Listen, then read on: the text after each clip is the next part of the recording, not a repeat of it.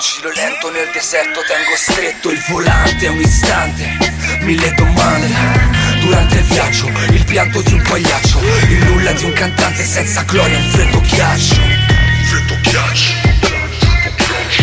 Non lo diresti mai sbagliato, tu mi odieresti, sai cosa ho creato. Sotto processi noi, di un dio sbagliato, insuccessi in poesia, dannazione di un foglio impiastrato. Faccio il mio show in un teatro vuoto, idolatrato a vuoto, ancora perso in questo sporco gioco. Adagio ritmi su tiragnatele, comite in bancone a bere, uomini senza più nome, l'onore è breve, il tempo di una sigaretta tra la sabbia dei successi, villaggi e deserti, bruciarsi spenti tra gli inni dei perdenti. E non senti cantanti tra gli abbagli, tra i sonagli dei serpenti.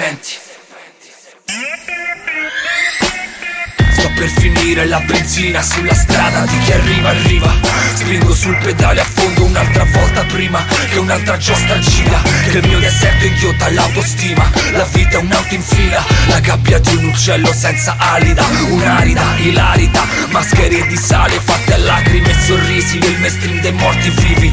Ci ammaestrano con palliativi, prerogative e crisi, comparativi di disuguaglianza, vacanze chiusi stanza, rallento impatti tipo i cambio marcia, fumando gli attimi di questa farsa, attori ormai comparsa, noi un'altra sporca razza.